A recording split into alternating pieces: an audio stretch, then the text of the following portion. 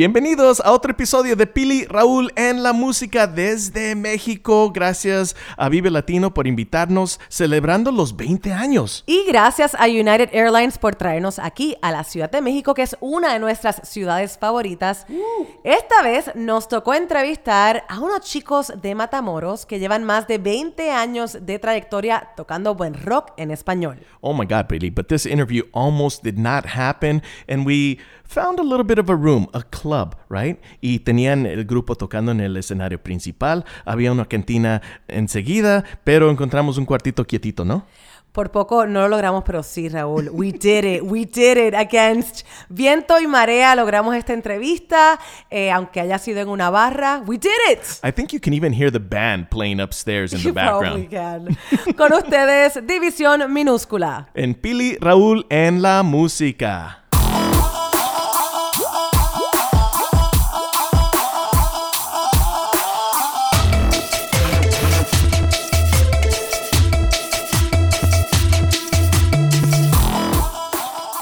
Bueno, señores y señoras, esta es la entrevista que por poco nunca pudo. Aquí estamos con División Minúscula en México. Raúl, we're here. Listos para el Vive Latino, ¿no? Así es. Y sí, casi no se hace porque tuvimos que andar buscando lugares y lugares. Todos los lugares son muy ruidosos al parecer aquí en la Ciudad de México. Bueno, y nuestro vuelo se atrasó. Sí. El tráfico fue horrible. Oye, sí, pensábamos que el tráfico en Los Ángeles está horrible. No. En la Ciudad de otro México, nivel aquí. En la Ciudad de México no nada más el tráfico vehicular, sino el tráfico aéreo también está. Entonces, todo se retrasa. Tienes que tomar precauciones en la Ciudad de México. Ese es un dato. Siempre tomen un tiempo extra porque saber que no van a llegar a tiempo. Pero no, aquí no hay Lección problema. aprendida a No las pasa malas. nada. Pero lo logramos.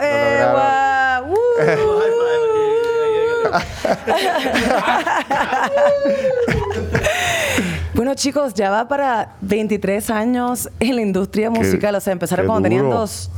No, teníamos que como 18. Ya tomábamos. Sí, hace rato, sabes que nuestro primer disco salió hasta el 2001, pero la banda la comenzamos mi hermano y yo en alrededor del 96. Y eso es lo raro, ¿no? Que en aquellos tiempos la gente a lo mejor, los de ahorita, los chavos, pero en aquel tiempo, en los 90 eran como tiempos muy raros, ¿no? No era como que todo quedaba grabado ahorita, ¿no? Entonces realmente dicen, ¿cuándo comenzó la banda? Pues si no tienes un flyer donde dice un más tu o show, menos hay por ahí. pues más o menos me acuerdo qué es. Entonces sí empezamos por ahí, pero nuestro primer disco fue en 2001, que ahorita ya serían 18 años. También son muchos, 18, 23 son muchos, pero la verdad es que hemos hecho todas las cosas como hemos querido y hemos disfrutado el viaje muy bien, ¿no? Así que 6 años que llevan alejados del escenario del Vive Latino. ¿Qué podemos esperar de ustedes? Sabes que yo en lo personal he estado presente ahí porque el Vive Latino es una fiesta como de toda la industria, como más que nada como del rock and roll, ¿no? Pero usted siempre te invitan, ¿no? Oye, que si te subes a cantar con no sé quién, que si puedes participar en cierto, bla, bla, bla. Entonces, si vives en la Ciudad de México, es probable que algo tienes que ir a hacer al Vive Latino y es una gran fiesta para todos. Pero como banda, sí, desde el 2013, creo que somos una banda, pues obviamente, más madura, ¿no? Creo que sabemos muy bien qué tipo de show queremos hacer el día de mañana en el Vive Latino, ¿no? Digo, no es que antes no lo hayamos hecho bien, pero creo que no sé, creo que estamos como en una época en que la banda se siente muy a gusto en la piel que habita, ¿no? Creo que llega un punto, tanto como persona que como artista, de repente dices, me gusta, ¿no? Me gusta en lo que nos hemos convertido. Pues sí, han estado juntos por tantos años y es como familia. Claro. Y en tantas veces que han tocado en Vive, hay una experiencia que sale que es lo máximo que pasó. En el 2005, la primera vez que fuimos con nuestro primer disco y tocamos en un escenario pequeño. En ese entonces el Vive era más pequeño, también no era tan grande como ahorita, pero había 3 escenarios y nosotros tocamos con el escenario más pequeño, era el escenario verde, y tocamos creo que a 2 de la tarde, 2, 3 de la tarde. Y nos fue muy bien realmente para hacer una banda ante que íbamos 5 personas. Ante 7 personas. Tu primo, Mi tu prima. primo, sí. Y ahorita, después de 14 años de haber tocado, solo estamos en escenario principal, como gran horario, ¿no? Un gran horario. lo que quiero decir con esto es que la carrera de División Minúscula ha crecido también como a la par del Vive Latino, ¿no? Y creo que no más para nosotros. Creo que para muchas bandas y artistas ha sido así, ¿no? Presentas tu primer disco en el Vive Latino, y tu carrera va creciendo a la par de este festival que hoy cumple 20 años, que también es un logro increíble, ¿no? Parte del crecimiento de ustedes fue tomar casi como 5 años entre su primera discografía y luego Defecto Perfecto. ¿Qué pasó en esos 5 años? En esos 5 años, sí, pues que casi siempre nos tardamos alrededor de 4 o 5 años en sacar discos, y pues creo que en ese tiempo fue como un break que la banda necesitaba cuando salió Extrañando Casa. Pasaron muchas cosas, por no entrar en detalles, decidimos dar un break y dijo, pues creo que unos regresaron a estudiar, unos empezamos a trabajar, y hubo un momento que pues a lo mejor naturalmente hablamos y güey, vamos a darle algo, a ver qué. No lo habíamos planeado, no sabíamos si íbamos a volver a regresar, y las cosas se dieron como que naturalmente, bien fluido. Sí, de hecho el primer disco nos fue muy bien para hacer un disco como independiente y underground más que nada, nos fue muy bien, y me acuerdo que de repente salió el disco en 2001 y para el final del 2002 ya no queríamos tocar, nos habíamos deshecho, era como que la gente esperaba como más de nosotros, como ser más profesionales, y nosotros siempre éramos como una banda en ese entonces como de punk rock, que simplemente queríamos ir a tocar a lugares donde la música fuera esa y así. De repente nos deshicimos, regresamos a la escuela y así, y nos metimos a trabajar, y luego Rich y yo trabajábamos en un lugar que era como telemarketing. Uy, qué horrible, eso suena fatal. Sí, y Lo me acuerdo, lamento. sí, con corbata y todo así, y me acuerdo que o sea, de punk rockers a telemarketers. Y luego Richie ya trabajaba ahí, y yo me acuerdo que yo entré y hice hice un mes de training, y luego el día que entré a trabajar como a piso, el primer día, ya después de unas aguanté un día y dije, yo no puedo hacer esto, y me salí. Me estaba fumando un cigarro, esperé que saliera él como del trabajo, y dije que nos vamos porque vivíamos juntos, o sea, cerca, y nos vivíamos juntos. Dije, no puedo hacer esto, no, let's get the band back together, ¿te cuenta? Sí. Y desde ahí fue como cosas buenas empezaron a pasar, y fue algo que simplemente es algo como que siempre creímos era, no importa si tenemos que dormir en el suelo de casa de alguien, no importa si tenemos que comer sopas de noodles y esas así toda la vida o un rato. Tenemos oportunidad y hay gente que le gusta lo que hacemos, ¿por qué no aprovechar y simplemente tomar el riesgo, ¿no? Pero sí sintieron entonces como la presión de la industria de la música. ¿Sabes que más que la industria de la música era como nosotros sabíamos muy bien dónde queríamos estar, y éramos un tipo de banda que decíamos, si este disco que acabo de hacer lo puede escuchar esta escena, la misma escena en Tijuana, la escena de Morelia, de la Ciudad de México, de Monterrey, si podemos hacer como ese circuito, creo que podemos lograr cosas muy, muy chidas. Y cuando hicimos el disco, hubo interés como de ciertas como majors, y de repente era como, oye, está bien, pero deben de tocar como en tal festival o tal festival de radio, festival. De repente estábamos ya tocando pues con artistas que no tenían nada que ver con nosotros, y eran compromisos que no nos gustaban, y era como estar lejos de la casa, y era estar habernos salido de la escuela. Entonces de repente la banda empezaba a irse como un lado que nos sentíamos que no queríamos hacer, ¿no? Estábamos dejando de hacer cosas que queríamos hacer por hacer cosas que no queríamos hacer.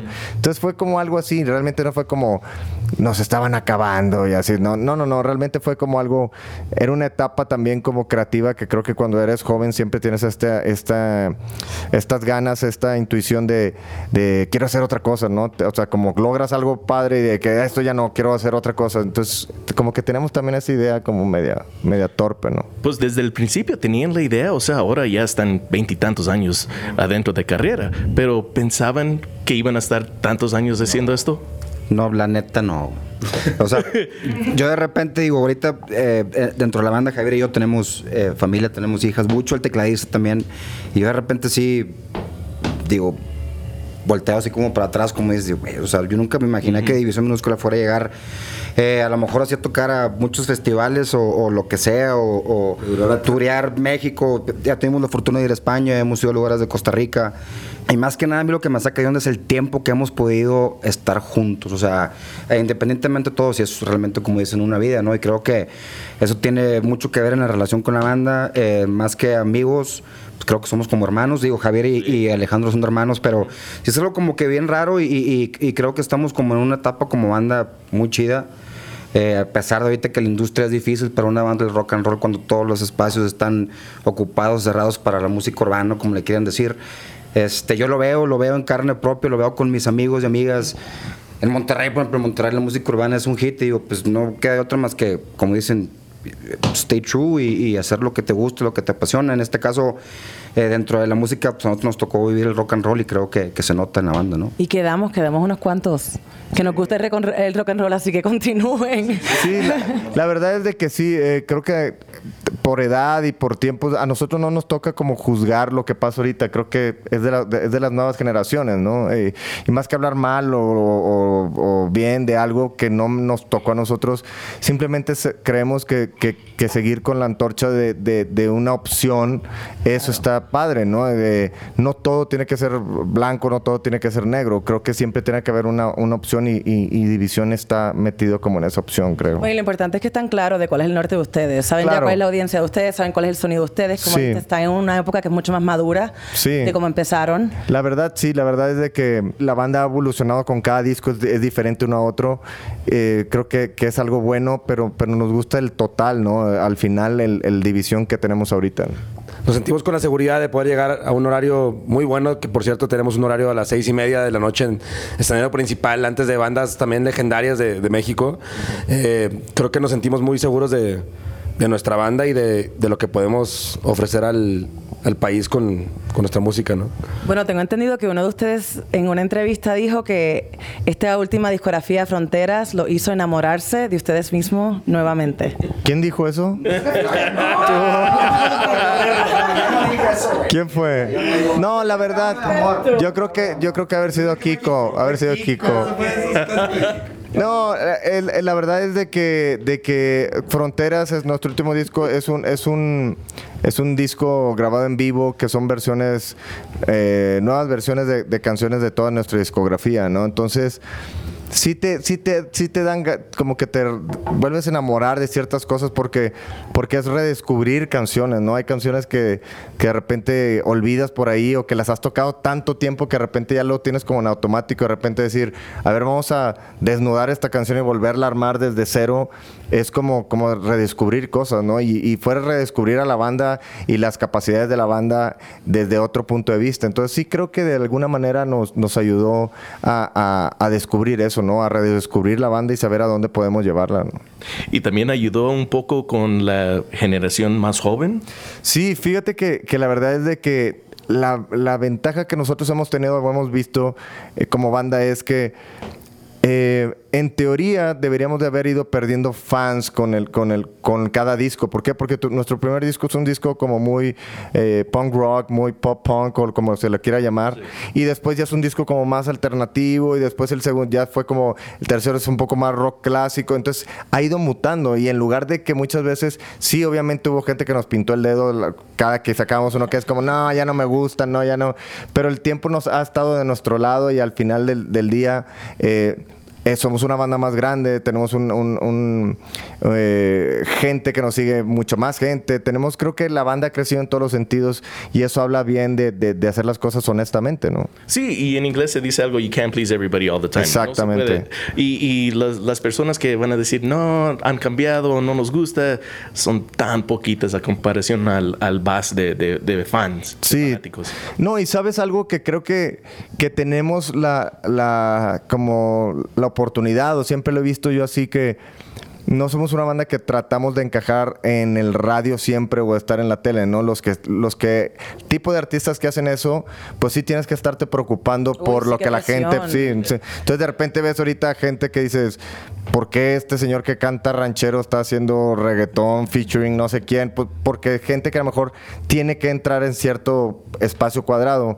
Nosotros, al ser de cierta parte, no sé, como un poco rebelde a lo que es por ser una banda de rock and roll en este tiempo, pues de cierta manera es como lo haces lo que tú quieres, ¿no? Si va a funcionar, bien, y si no, al menos me la voy a pasar bien. O sea, voy a hacer lo que yo quiero y al final del día vas y te acuestas y dices, hice un gran disco, hice una gran canción, hice un gran concierto, y creo que la gente se enamora de eso al final del día, ¿no?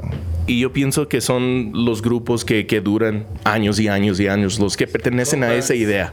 Porque estamos viendo la película de Queen hace rato, Bohemian Rhapsody, y también la misma cosa. O sea, es algo de tiempos atrás, y si lo puedes mantener así, pues es bien para el grupo. Sí, porque también, o sea, la gente, hay veces que la gente quiere el mismo disco con el que se enamoró de cierta banda una y otra vez.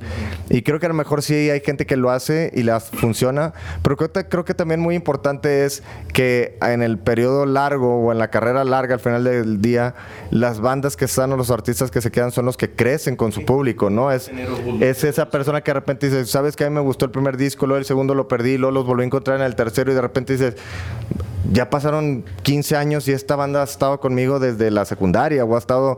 Entonces de repente creo que eso también es, ¿no? Y siempre he pensado que la carrera de un músico, y más en el rock and roll, es a largo plazo, ¿no? No es ser como el chispazo ahorita, ser como lo más hip ahorita, ¿no? Sino creo que es una carrera de largo alcance, de resistencia. Sí, está padre eso que dice Javier, porque justamente a mí... Claro que está padre lo que dice Javier siempre está padre, no es cierto. Pero está chido eso que... O sea, no sé, hay artistas que son así para mí, ¿no? O sea, tipo Brian Eno, David Bowie. No me estoy comparando con esas bandas, obviamente, pero tipo ese tipo de mentalidad, ese tipo de bandas que nosotros queremos llegar. Yo me acuerdo, claro, cuando Javier lo conocí una vez en una peda, cuando me invitó a llamear para ver si tocaba con División, que me dijo que, güey, yo tengo una idea bien de que, obviamente estaba bien jarras. Y me dijo que él tenía la idea de que quería ser la mejor banda de rock en español.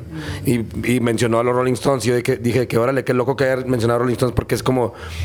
Es algo bien ambicioso, pero es como... Lo padre de una banda es que seas como una biblioteca también de rock. Como no tengo que conocer todos sus discos de memoria, pero igual y puedo tomar un disco y lo escucho después y digo como que órale, aquí estaban bien padres, estaban metidos en este trip, y luego en este disco estaban escuchando acá más folk, no sé qué, y luego aquí se fueron como a lo experimental, y así. O sea, eso es como lo más padre de una banda, es poder hacer lo que sientes en ese momento, y creo que nuestra banda lo hace todo el tiempo, ¿no? Todo el tiempo que sentimos que necesitamos hacer algo, lo hacemos. Y creo que eso es lo que la gente admira de División, ¿no? Y yo creo que cualquier creativo es importante que te retes todo el tiempo. Sí. Y hablando de retos, ¿para ustedes es más retador hacer canciones nuevas o mezclas, como hicieron con Fronteras, de canciones que ya son exitosas? Sabes que alguien me decía en una entrevista precisamente, me dice, ¿no crees que es como algo muy cómodo que simplemente, pues...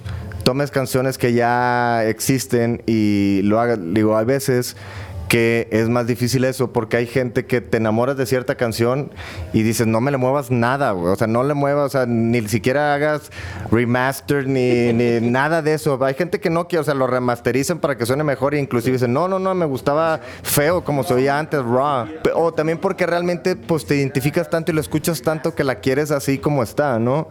Entonces sí fue un reto, ¿no? Definitivamente sí fue un reto el haber hecho Fronteras, porque hay canciones así emblemáticas de la banda que la gente pudo haber dicho o sea, la destrozaron, ¿no? O sea, me gusta mal.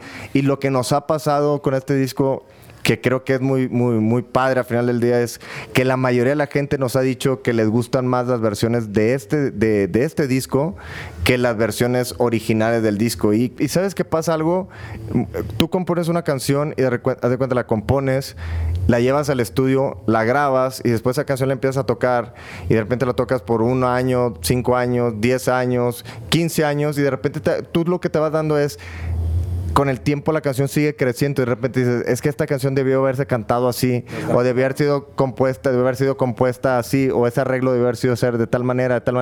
Entonces, este tipo de álbums lo que te da oportunidad es eso, decir, no la grabé en la vez original así porque me metí, porque era la primera vez que la cantaba en mi vida, pero la he cantado durante 10 años en vivo, entonces ahorita sé cómo se debe cantar y sé los arreglos, cómo deben de ir y dónde tiene que ir cada cosa, entonces creo que eso también nos ayudó bastante, ¿no? Sí, por ejemplo, la canción de Juego, en su momento yo creo que todos teníamos una idea de que queríamos que sonara una canción como cincuentera o no sé, pero realmente creo que no estábamos todavía en el momento como banda, como personas, como igual y...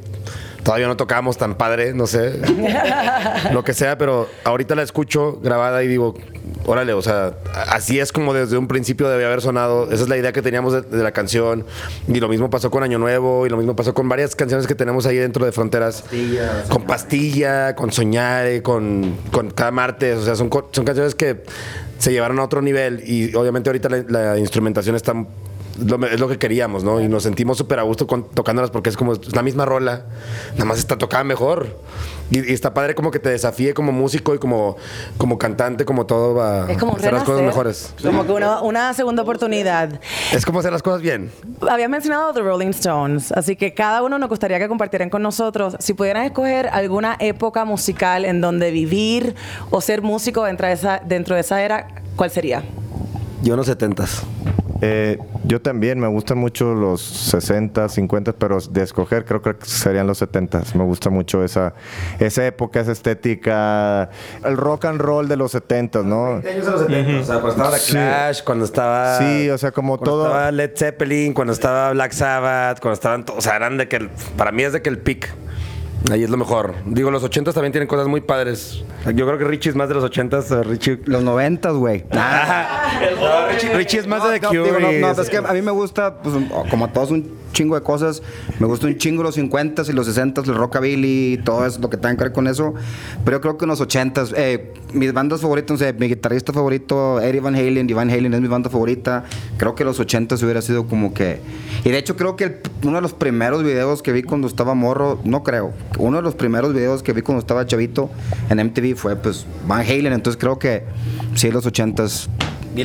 Yo estaría ahí contigo en los 80. 80s. Para no pelearnos podría ser del 75 al 85 más o menos. Perfecto. Digo, a mí me hubiera encantado haber vivido en Sunset, ahí, Monterey Crew. Sí. Y Ándale, ok. Eso, Sí, hay un instante Eso creo que tiene que ver mucho también con la banda. Sí. Igual, a todos nos gusta, para mí, y creo que al bajista nos gusta un chingo eso, como eso. Si hay un instante, una grabación de una canción clásica, si es de quien sea, Van Halen, ¿hay un instante que quisieras estar ahí en el estudio con ellos?